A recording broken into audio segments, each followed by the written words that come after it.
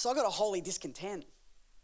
And last year, I went after it with God. I was like, God, I'm believing that miracles are normal, not only for this generation, this world that we live in, but for me, myself. That I would be a carrier of miracles, but there'd be a miracle in me. And so I started to petition God and get really serious about going after seeing this whole thing of anaphylaxis just completely nullified. And I got to the point where I got that serious where I was like, right, I'm going back to see the specialists. And I want them to do tests. And so every altar call there was for prayer and healing, I was there. For every time there was an opportunity for someone to lay hands on me, there was prayer. And last year, towards the middle of the year, I went back to the specialist and I was like, I want you to do blood tests because I believe that God's going to do a miracle in my body. And they're like, we don't do that. That's crazy. These things don't change. I'm like, yeah, you don't know my God. And so I just went after it. And over a process of 12 months of just pressing into God and being absolutely vigilant about this, like I'm talking pray and fast. I'm talking not just, Lord, please take away my allergies. I'm like, I petitioned heaven. I went after it. I was like, God, I am not content to know you as the God of miracles in the Bible and not the God of miracles in my life. And so as I pressed into that space, I literally got to the end of the year and finally got that appointment because, COVID, everything gets pushed back. Push back. Got to the end of the year. I was in a prayer meeting. Team came around, prayed for me for allergies. One of our young guys prophesied that God was going to do a miracle and I was going to be healed of my allergies. I was like, I will agree with that in Jesus' name. And then my other friend, Erin, front row here, came and she was like, here, I've got some nuts. Do you want to try it? I was like, whoa. Hang on. Common sense, not crazy, right? But common sense. I said, we'll hold off on that. But I went back to the doctors on the 9th of December last year. Went back for the results of my lung function and my blood tests. I sat down with the specialist and she sat down with me and she said to me, if you would like to be exonerated from one of these things, which one would it be? And I was like, one? No, all of them. And she was like, yeah, but I mean, if you wanted to be able to do anything with one of them, what would it be? I was like, no, all of them. It's not negotiable. I'm not petitioning God for half a miracle or a quarter of a miracle. I want it all. So I was like, nah, all of it. And she's like, okay. She said, well, look, she said, it's really crazy. We're not sure. We don't really quite understand. We're going to have to investigate it further. But your blood work has come back completely negative for allergies. Okay. Y'all just gave God a golf clap. I said the blood work came back with no allergies. Okay. See, when you know what it is to want and need a miracle, you know what it is to praise God when you're either wanting it and seeing it in someone else's life and knowing that it's possible and going after it, creating a hunger in you. And I'm telling you right now, I can't wait tomorrow to eat croissants with you all. Like, legitimately, I'd never had eaten croissant. I had my first croissant probably, maybe two months ago? And I was like, oh my gosh, this is amazing. Like, oh my gosh. Like, I looked at them and was like, oh, yeah, puff pastry, not that great. But they're amazing. Anyway, I get to enjoy nuts, sesame, wheat, and every other kind of thing that you can imagine that once left me intubated on life support, hanging on to my life, now set free, completely healed, and eating whatever I want. Come on. I'm telling you right now, God is so good, and he is looking for a generation that are not content to live with check in and check out church, but to actually go after kingdom agenda, to actually go after the kingdom of heaven being distributed here on earth. See, that is what is rightfully ours, because when Jesus came, he reinstated our authority. He reinstated our position with God, which means that everything that pertained to them in the garden under the new covenant is ours. So perk the person next to you and tell them, hey, I'm ready to receive my inheritance. I'm ready to receive what's rightfully mine. Oh man, according to your hunger, so shall you be satisfied. I'm praying today that the word of God's going to deposit in your hearts tonight, coming straight from his throne, is going to provoke you. It is going to cause you to get on your knees and seek the face of God like you never have before. Because I'm telling you, there is so much that we have not even seen nor tasted of that which God wants to do. So Jesus, I thank you right now for your word. I thank you, God, your word transforms us. And I thank you, Lord, that you want to put your word into our hearts, not into our minds tonight, but into our hearts and into our spirits. And so, God, right now, I thank you, Holy Spirit, you are present. You are taking every word and letting it falling into hearts to bring about a good harvest. And so, Jesus, would you come in this moment, be glorified through your word. In Jesus' name we pray. Amen. Now, I personally have received healing miracles for myself, but over the last 12 months, and especially over the last 6 months, I've seen incredible miracles. One of our team members, Pastor Rob, from our church in Numa in Richmond, he had a lung disease that he was diagnosed with in February. That lung disease meant that his lungs were deteriorating, and that literally it was like drowning but not drowning and not having any ability to be able to get air. He got to the point where he could barely walk up the steps on the platform before he would turn ghostly pale white because the blood wasn't circulating through his body.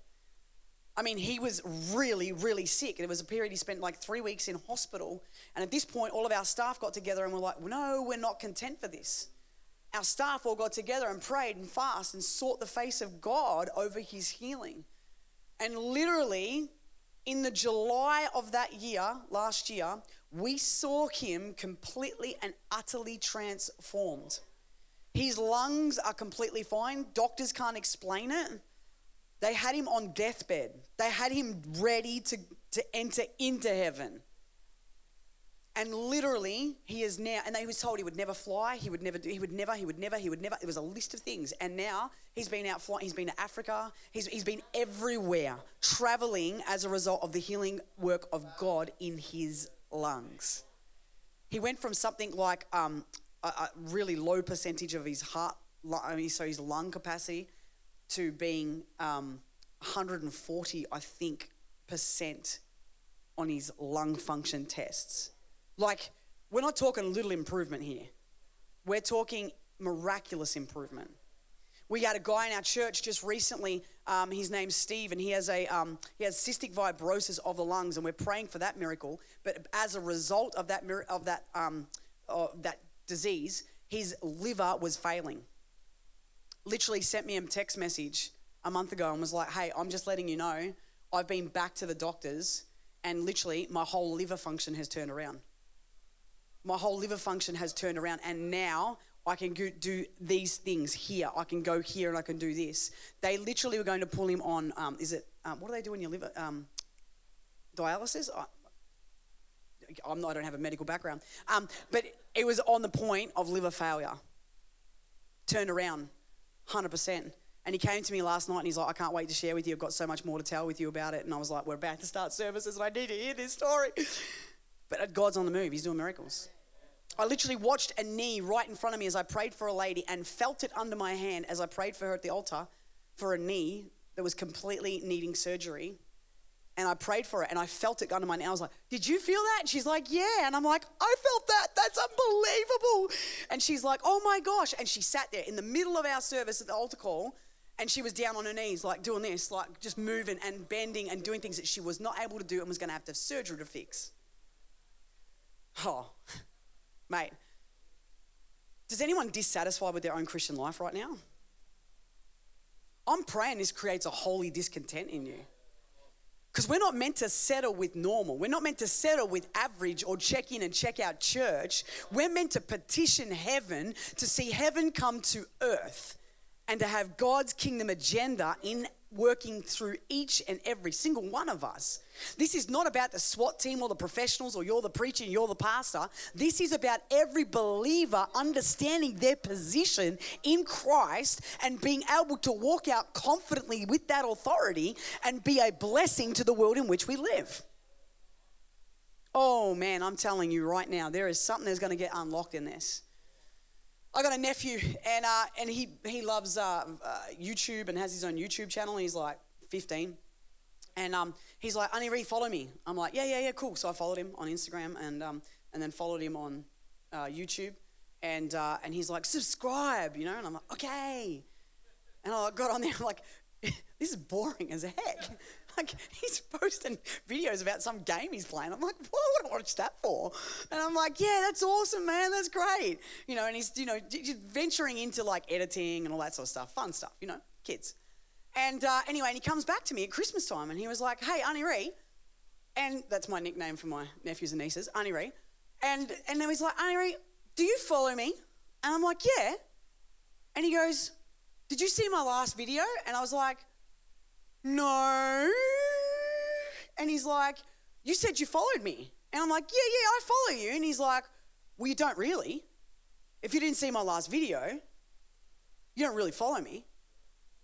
You follow me by, a button, but you don't really follow me. You don't personally follow me. And I was like, oh, Auntie Ree, fail. But literally, we literally live in a world where we call ourselves followers of Jesus, but I question how much we actually follow him. Because in my Bible, it says that when we follow him, we will go preach the word, heal the sick, raise the dead, cast out demons, cleanse the lepers. Just a small job description for every believer. For me, it creates complete unrest in my heart and in my spirit. Because I believe that we are called to be more than just the crowd following Jesus, but that we are called to be a part of the called walking with Jesus. Let me tell you, there's a distinct difference. There is a distinct difference between calling yourself a Christian and being a follower of Jesus and being a believer and following the call of God on your life in following Jesus and walking with him. Can I show you? Let's go to Matthew chapter 7, and we're going to go to verse 28. And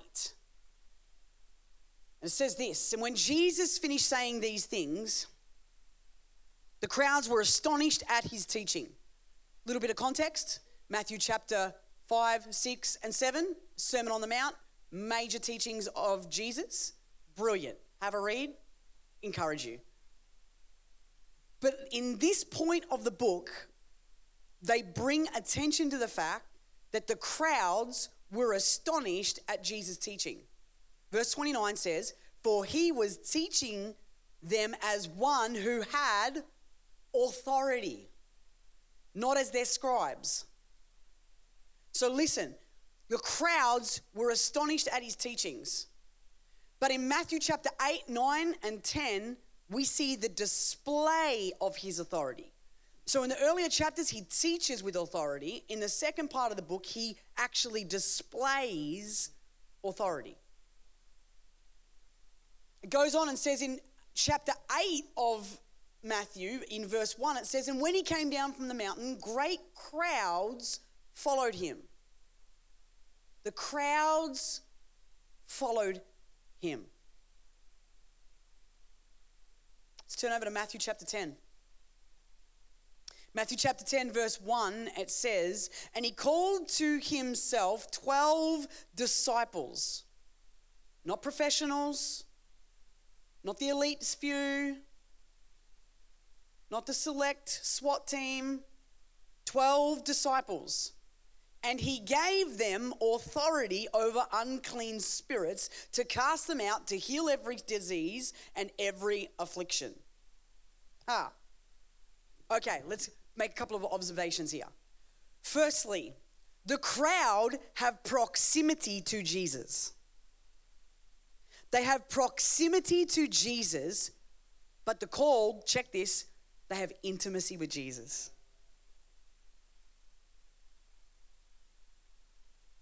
I say this with the kindest of hearts possible because I know what it's like to live as a follower of Jesus, as a part of a crowd, and to not follow him as a part of the called walking with him. Let me explain what I mean.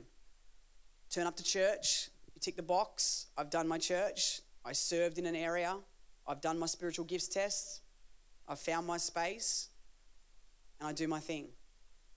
But Monday through to Saturday is void and empty of anything but Jesus.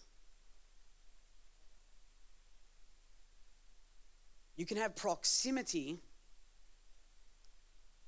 and not have intimacy. See, you need to understand that proximity doesn't lead to intimacy. Just hanging out at church, just hanging out at youth, just hanging out with Christian people does not make you a follower of Jesus walking with him in intimacy. A proximity often leads to familiarity. Because it was the crowds that were like, isn't this just the Jesus that was born here and the carpenter's kid? You know, like proximity leads to familiarity. But when we understand that the called have intimacy with Jesus, it changes everything, because intimacy leads to identity. Oh, you missed it. Intimacy leads to identity, and identity leads you to kingdom authority. Oh, you wait till tomorrow. We're going to unpack this and we're going to have some fun. It's going to be so fun.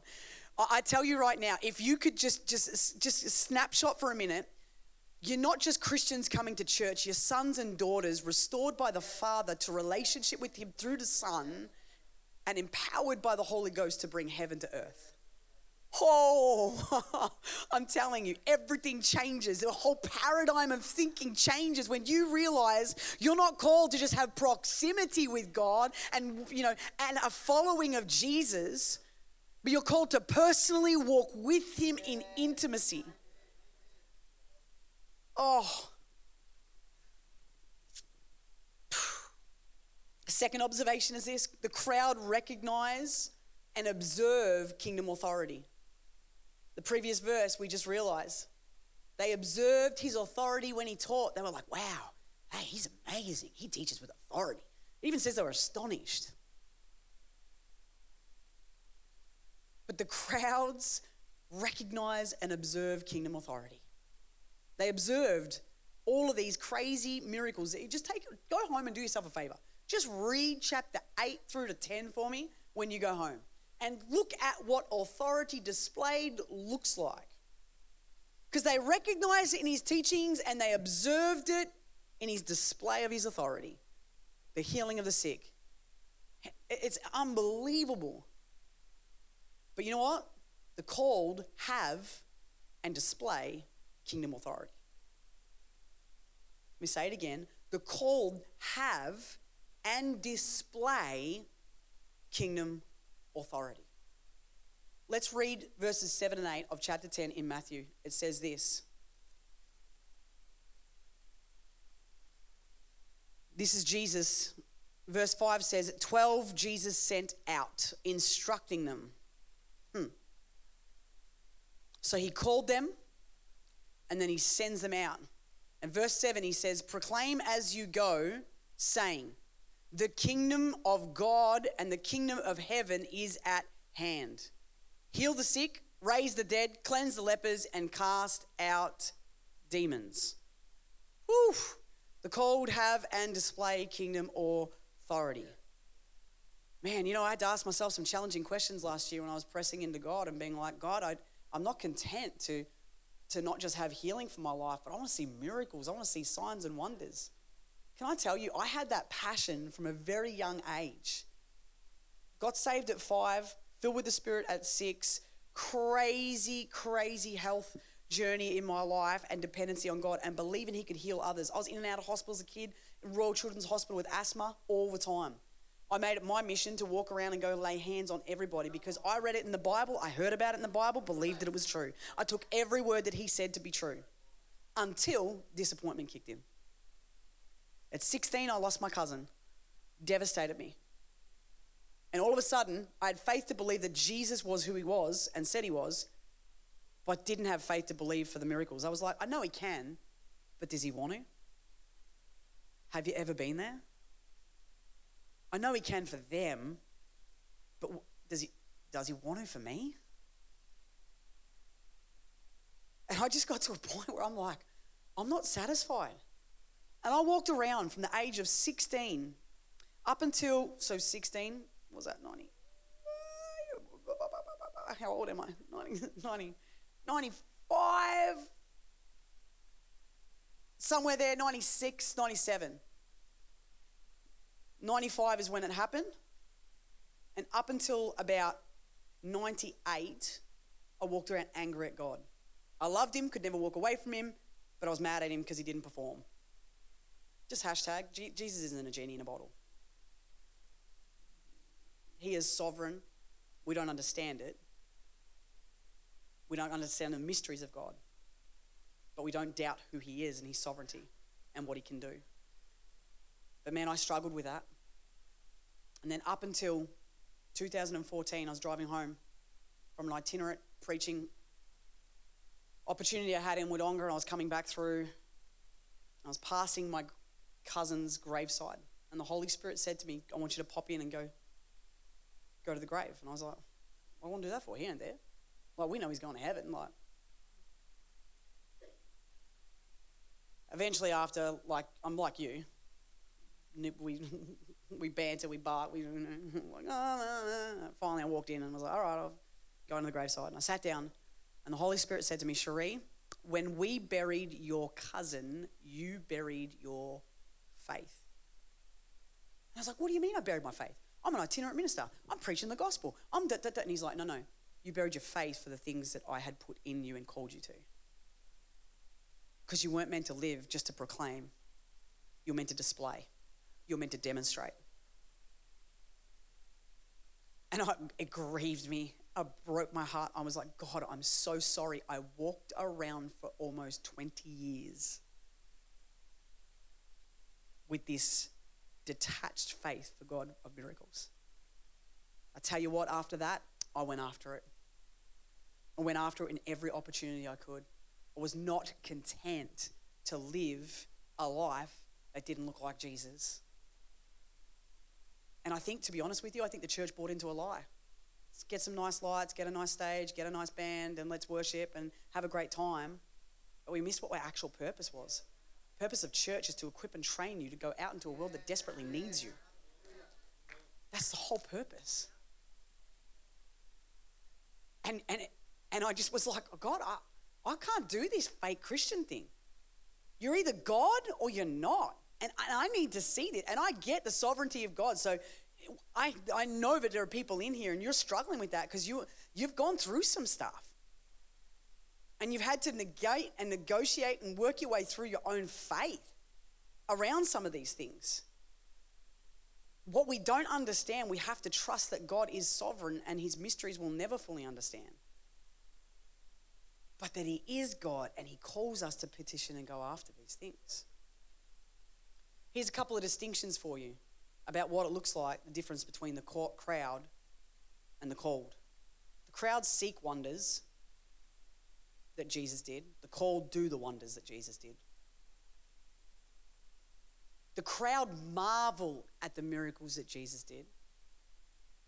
The called called Jesus to marvel.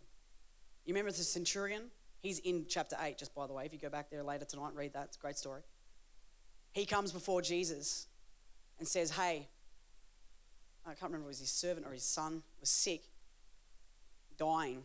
Can you come and pray for him? Can you come and heal him?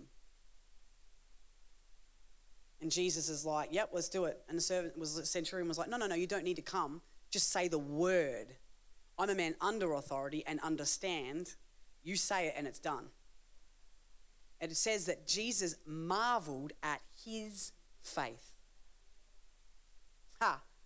The called caused Jesus to marvel at their faith.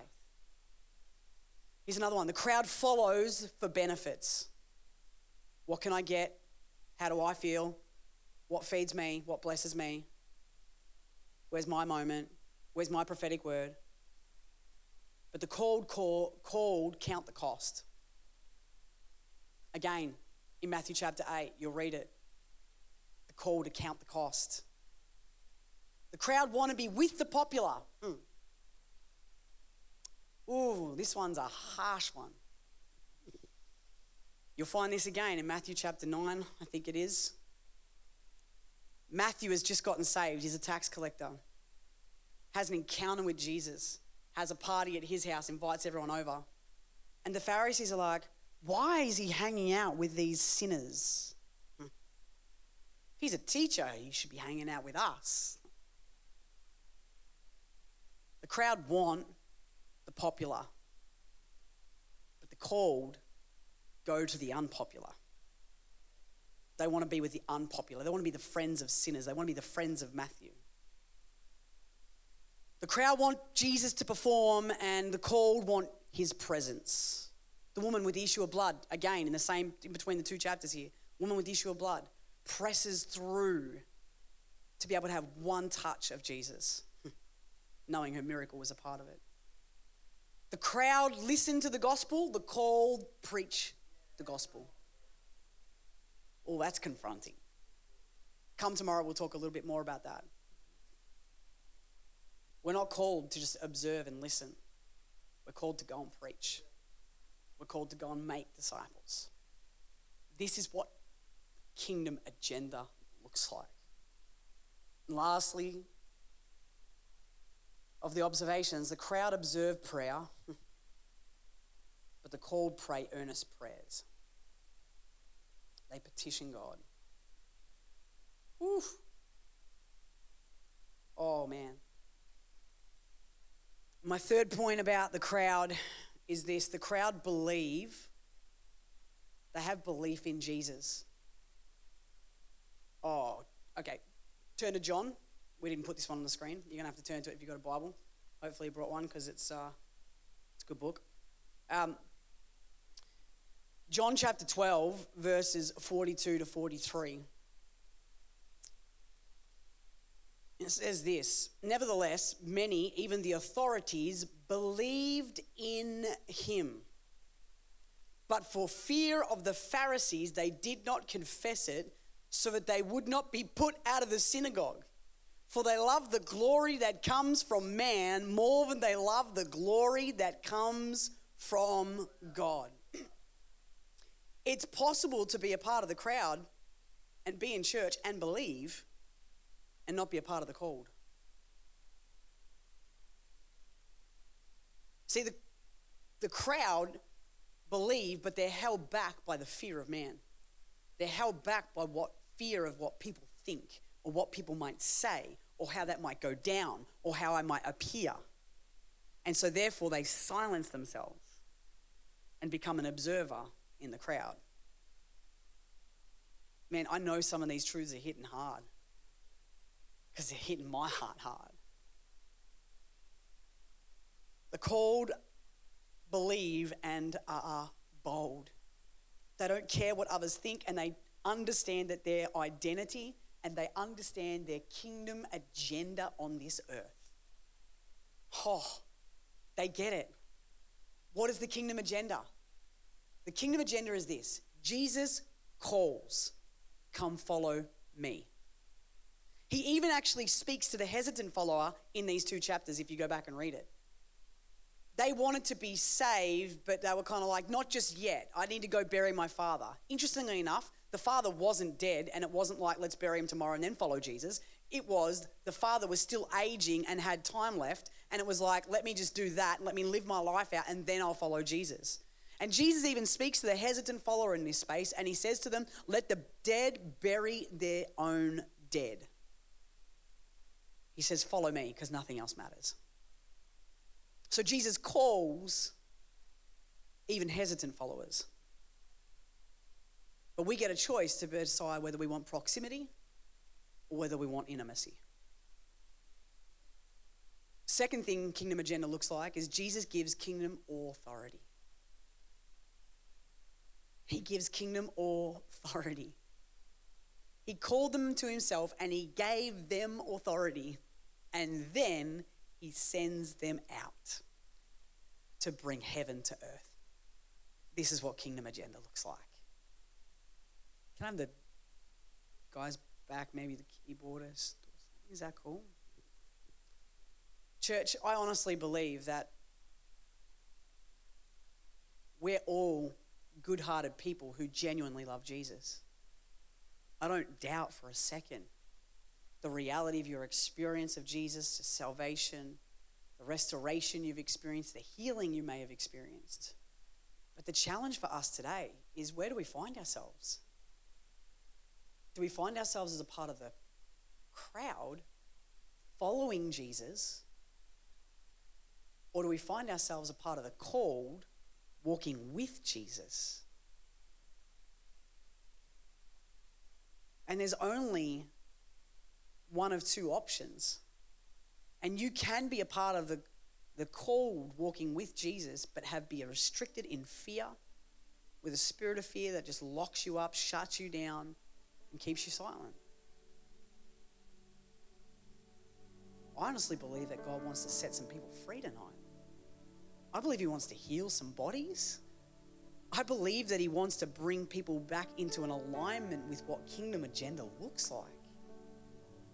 And he wants to set his people on fire for him. I don't know if you've seen it, but revival is breaking out across the nations right now. And I tell you, it's not coming because of the nice lights and the nice production and the nice videos or the nice 3-point message. It's coming because people got hungry for an encounter with Jesus. And just as it was with the disciples who were called, they went and laid everything down to follow him and walk with him in intimacy. Maybe you're here and you're intimate with Jesus and you meet with him and you have your coffee and you read your Bible and you go to work, but maybe he's calling you today to step in a little bit longer. Maybe you're here today and you're like, man, I'm part of the crowd. I just check in on Sundays and I check out, or I check in at youth ministry and I check out. His call is, come follow me. Come follow me. I will make you fishers of men. I will give you what is required to go preach the gospel, to heal the sick and to raise the dead and cleanse the lepers. This is who he is. And this is his agenda. So Jesus, right now, I thank you for these people. I thank you for their genuine love for you. But I thank you, Lord, for your Holy Spirit who provokes us, convicts us, and draws us closer. Lord, it is not about being good enough for you, but it's about being intimate with you. Out of everything else, intimacy, everything comes out of intimacy.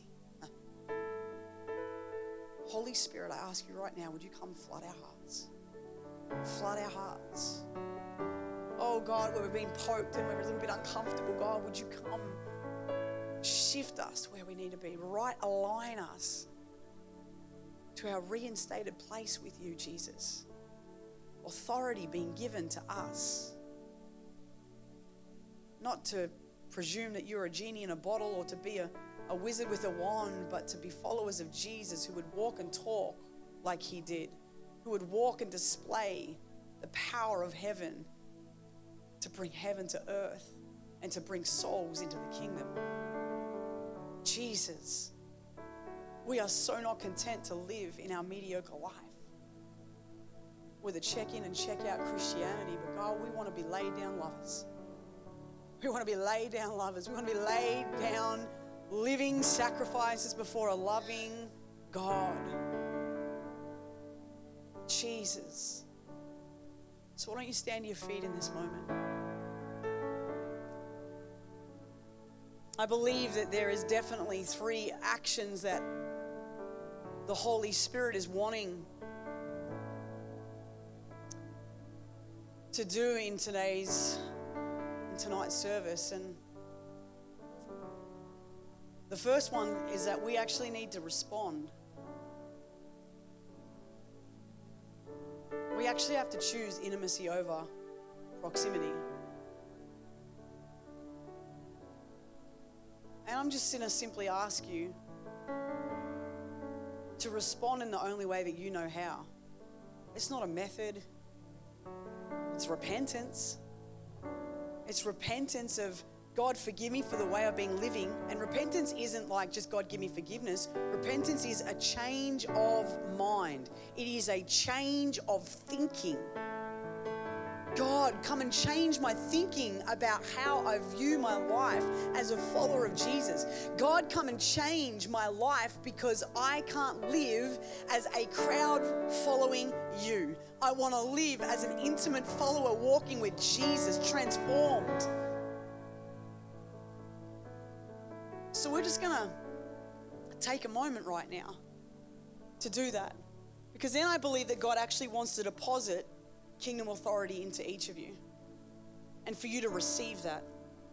And for some of you tonight, you're going to be sent for the first time, but for some of you, you're going to be redeployed. Redeployed. You're going to be redeployed for the kingdom's agenda here on earth. You're going to be redeployed to bring life and love to people who desperately need it.